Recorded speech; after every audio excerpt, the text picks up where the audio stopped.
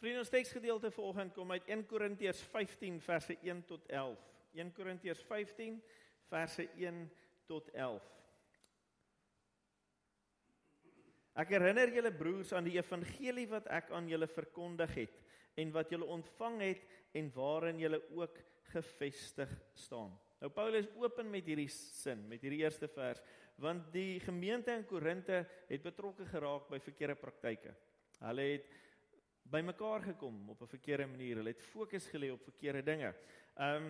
En ja, ons kan nou baie lank, ons kan 'n preek maak eintlik net daaroor, maar dis nie wat ons gaan doen volgende nie. Maar ek noem dit net, dit is hoekom hy hierdie opening het in hoofstuk 15. Vers 2, deur die evangelie word julle ook gered, as julle vashou aan die boodskap soos ek dit aan julle verkondig het. As julle aan iets anders vashou, het julle te vergeefs tot geloof gekom. Die belangrikste wat ek aan julle oorgelewer het en wat ek ook ontvang het is dit: Christus het vir ons sondes gesterf. Volgens die Skrifte. Hy is begrawe op die derde dag. Hy is opgewek volgens die Skrifte. Hy het aan Sefas verskyn, daarna aan die 12 en daarna aan meer as 500 broers tegelyk, van wie sommige al dood is, maar die meeste nog lewe. Daarna het hy aan Jakobus verskyn en toe aan al die apostels. Heel laaste het hy ook aan my, die ontydig geborene, verskyn. Nou die rede hoekom hy sê ontydig geborene is want as jy die hoofstukke hier voorlees, dan sê dit vir ons Paulus is gekritiseer.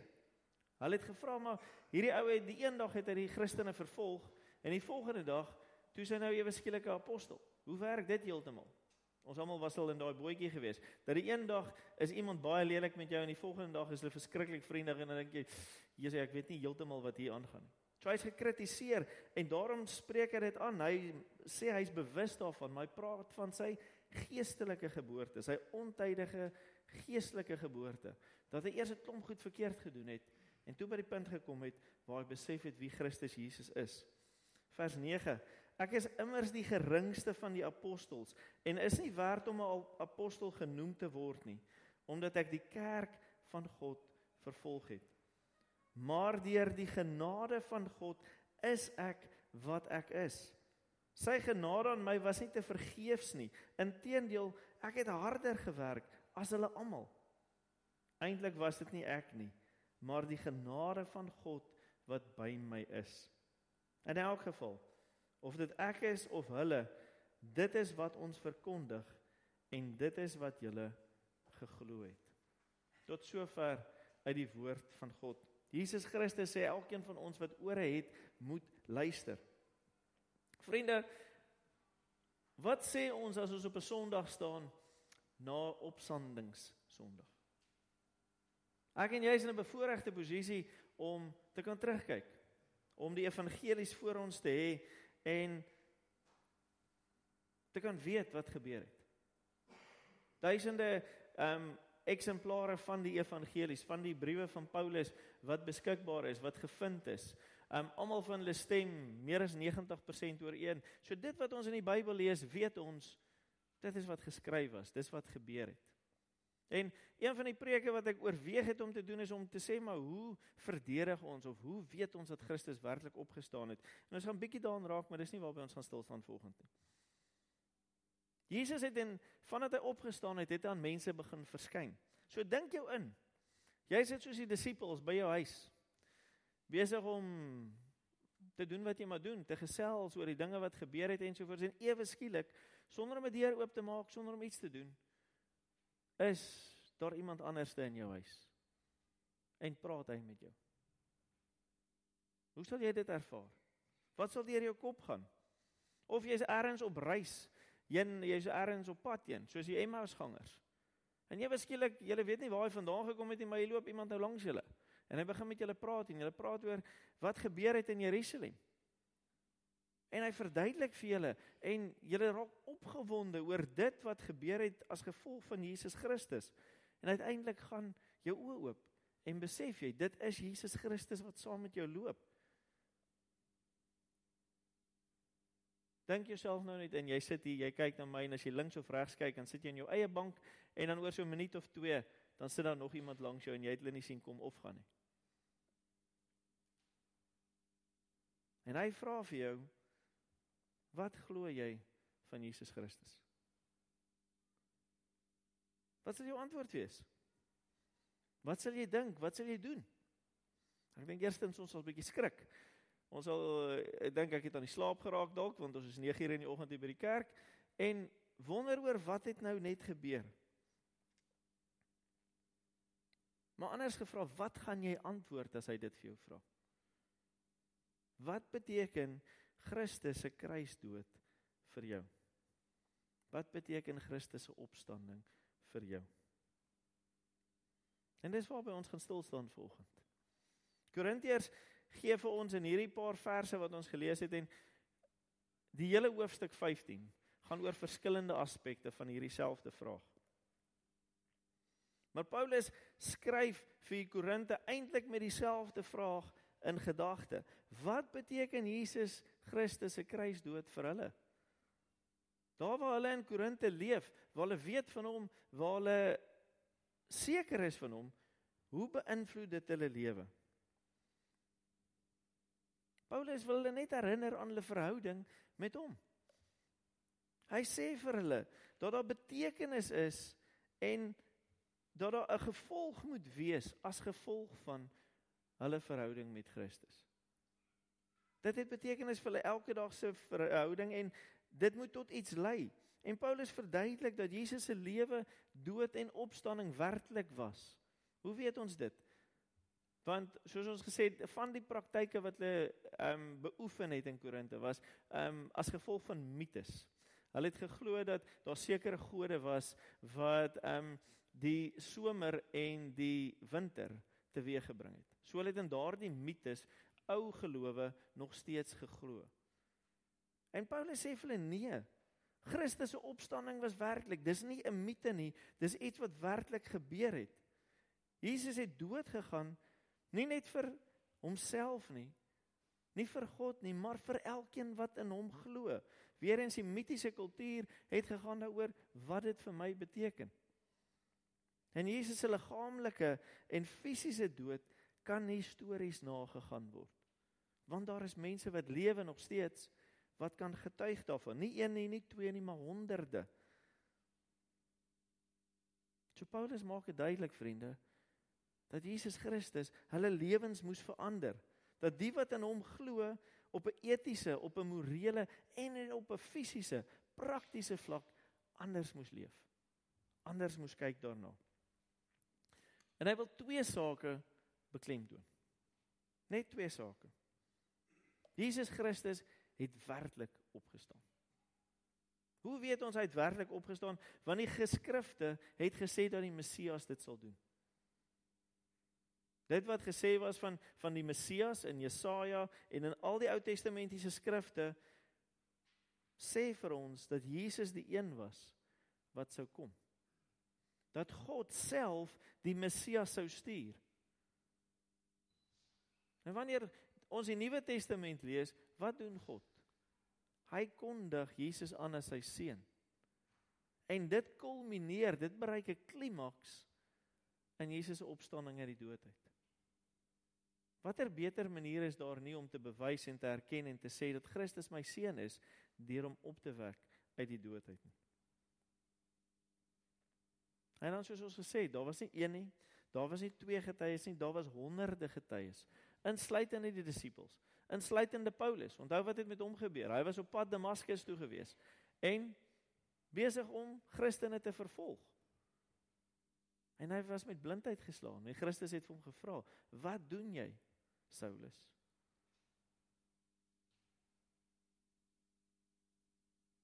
Hulle het Christus gesien. En dit het daartoe gelei dat daar definitiewe gevolge in hulle lewens gebeur het. Jesus se redding moet mense en gelowiges se lewens radikaal verander. As jy al die teologiese boeke gaan lees, dan praat hulle van, dit moet jou lewe transformeer. En die mees praktiese voorbeeld is seker Transformers. Wie het al Transformers gekyk saam met die kinders?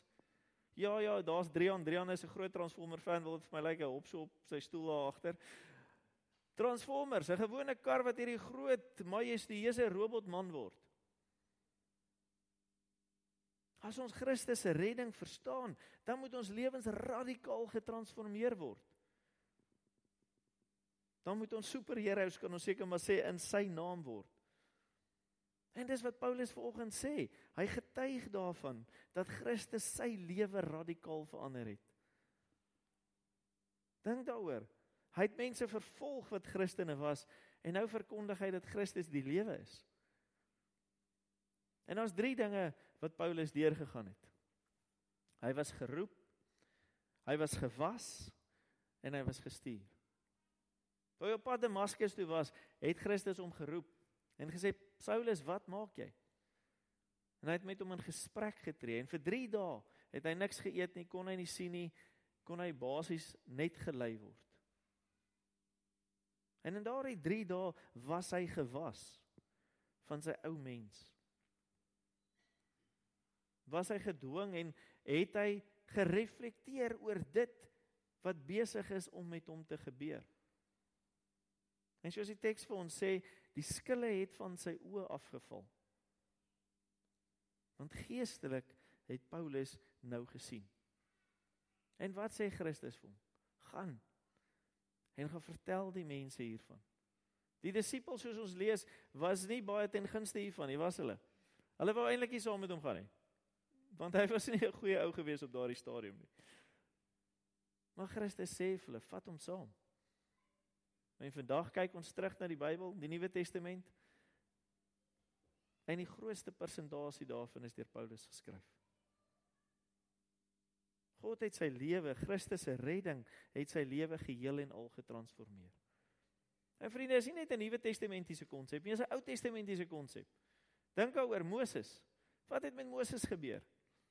Hy het groot geword in die paleis. Iets het met hom gebeur, God het met hom gepraat, hy het hom geroep. Hy is gewas van al sy onsekerhede en God het hom gestuur om sy mense te gaan red. Hy het God se pad gestap. Jesaja, as ons Jesaja lees, dan was hy geroep, hy was gewas. Die kool het sy lippe geraak en hy het God se woorde gespreek. Hy was gestuur gewees. So ek vra weer die vraag vir jou nou, wat beteken Christus se dood vir jou? Wat beteken sy opstanding vir jou?